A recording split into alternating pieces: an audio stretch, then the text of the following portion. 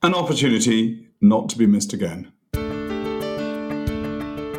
You're listening to the Planning, Environment and Property podcast, brought to you by the members of 39 Essex Chambers. I'm John Pugh-Smith, planning barrister, mediator and facilitator. And it's in all three of these roles that I'm providing this episode, having been at the forefront of initiatives to introduce greater flexibility in the outworking of the planning system. Now, at the recent virtual Conservative Party conference, it will be recalled that the Prime Minister declared that the current planning system was sclerotic. Now, as a headline grabber, it was typically Boris speak, and while I did not immediately reach for my virtual Oxford English Dictionary, I did turn to Google, which reminded me that this adjective means becoming rigid and unresponsive, losing the ability to adapt. And whilst one might think that that could be an accusation levelled at the department in question, what we do know is that it was the justification for Boris's assertion that the current system needs to be comprehensively reordered through the White Paper's outworkings. And that's perhaps for another episode in this podcast series. But what I would like to do today is to address what can be done now and without requiring legislative change, though I will touch upon what is now underway in Scotland, through the use of mediation and its associated techniques. Now, despite early encouragement and the publication of guides on mediation to do with planning, indeed a government-sponsored report, the Cooney and Pretty Review, a working party set up by the Planning Inspectorate as well with the National Planning Forum, it was hoped that even with the introduction of Section 106 brokers, an initiative by the then Secretary of State, Eric Pickles, that somehow the more adversarial aspects of certain aspects of the planning process, particularly the negotiation of Section 106 planning obligations, could be dealt with in this way. And yet this has not happened.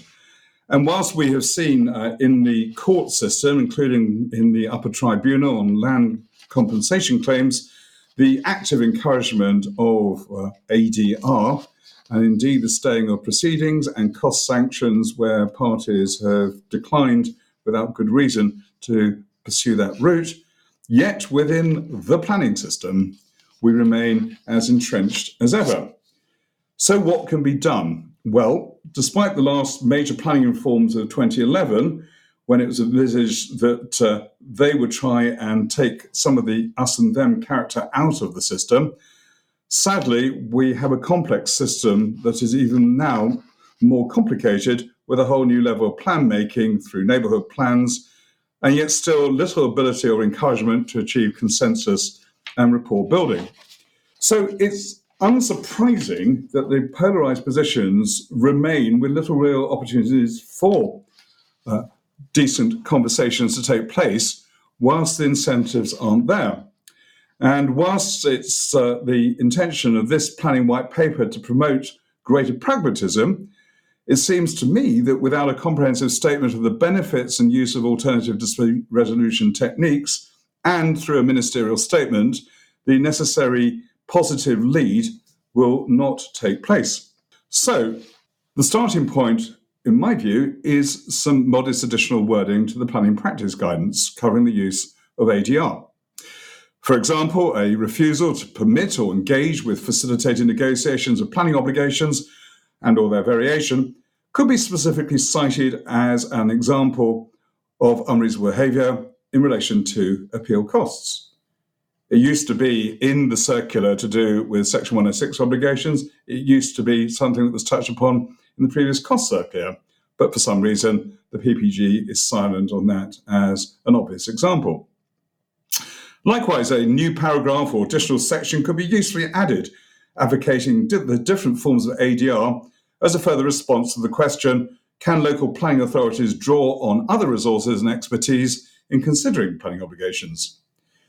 Indeed, I venture to suggest that the White Paper's outworkings could be heralded by the inclusion of wording such as The use of ADR, including mediation, can provide a less formal and more cost-effective method of resolving disputes, and the government strongly encourages its use in appropriate cases.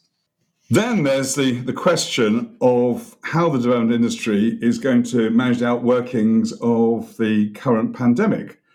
We know that certainly there are a number of planning permissions linked with planning obligations that are going to require amendment, and indeed fresh planning obligations that are going to have to be negotiated. And again, that is an area where ADR techniques could be used to ensure that those outworkings are fair and also achievable. Now, these enhanced ADR services could be administered by either or both the RICS and the Chartered Institute of Arbitrators through their dispute appointment panel services.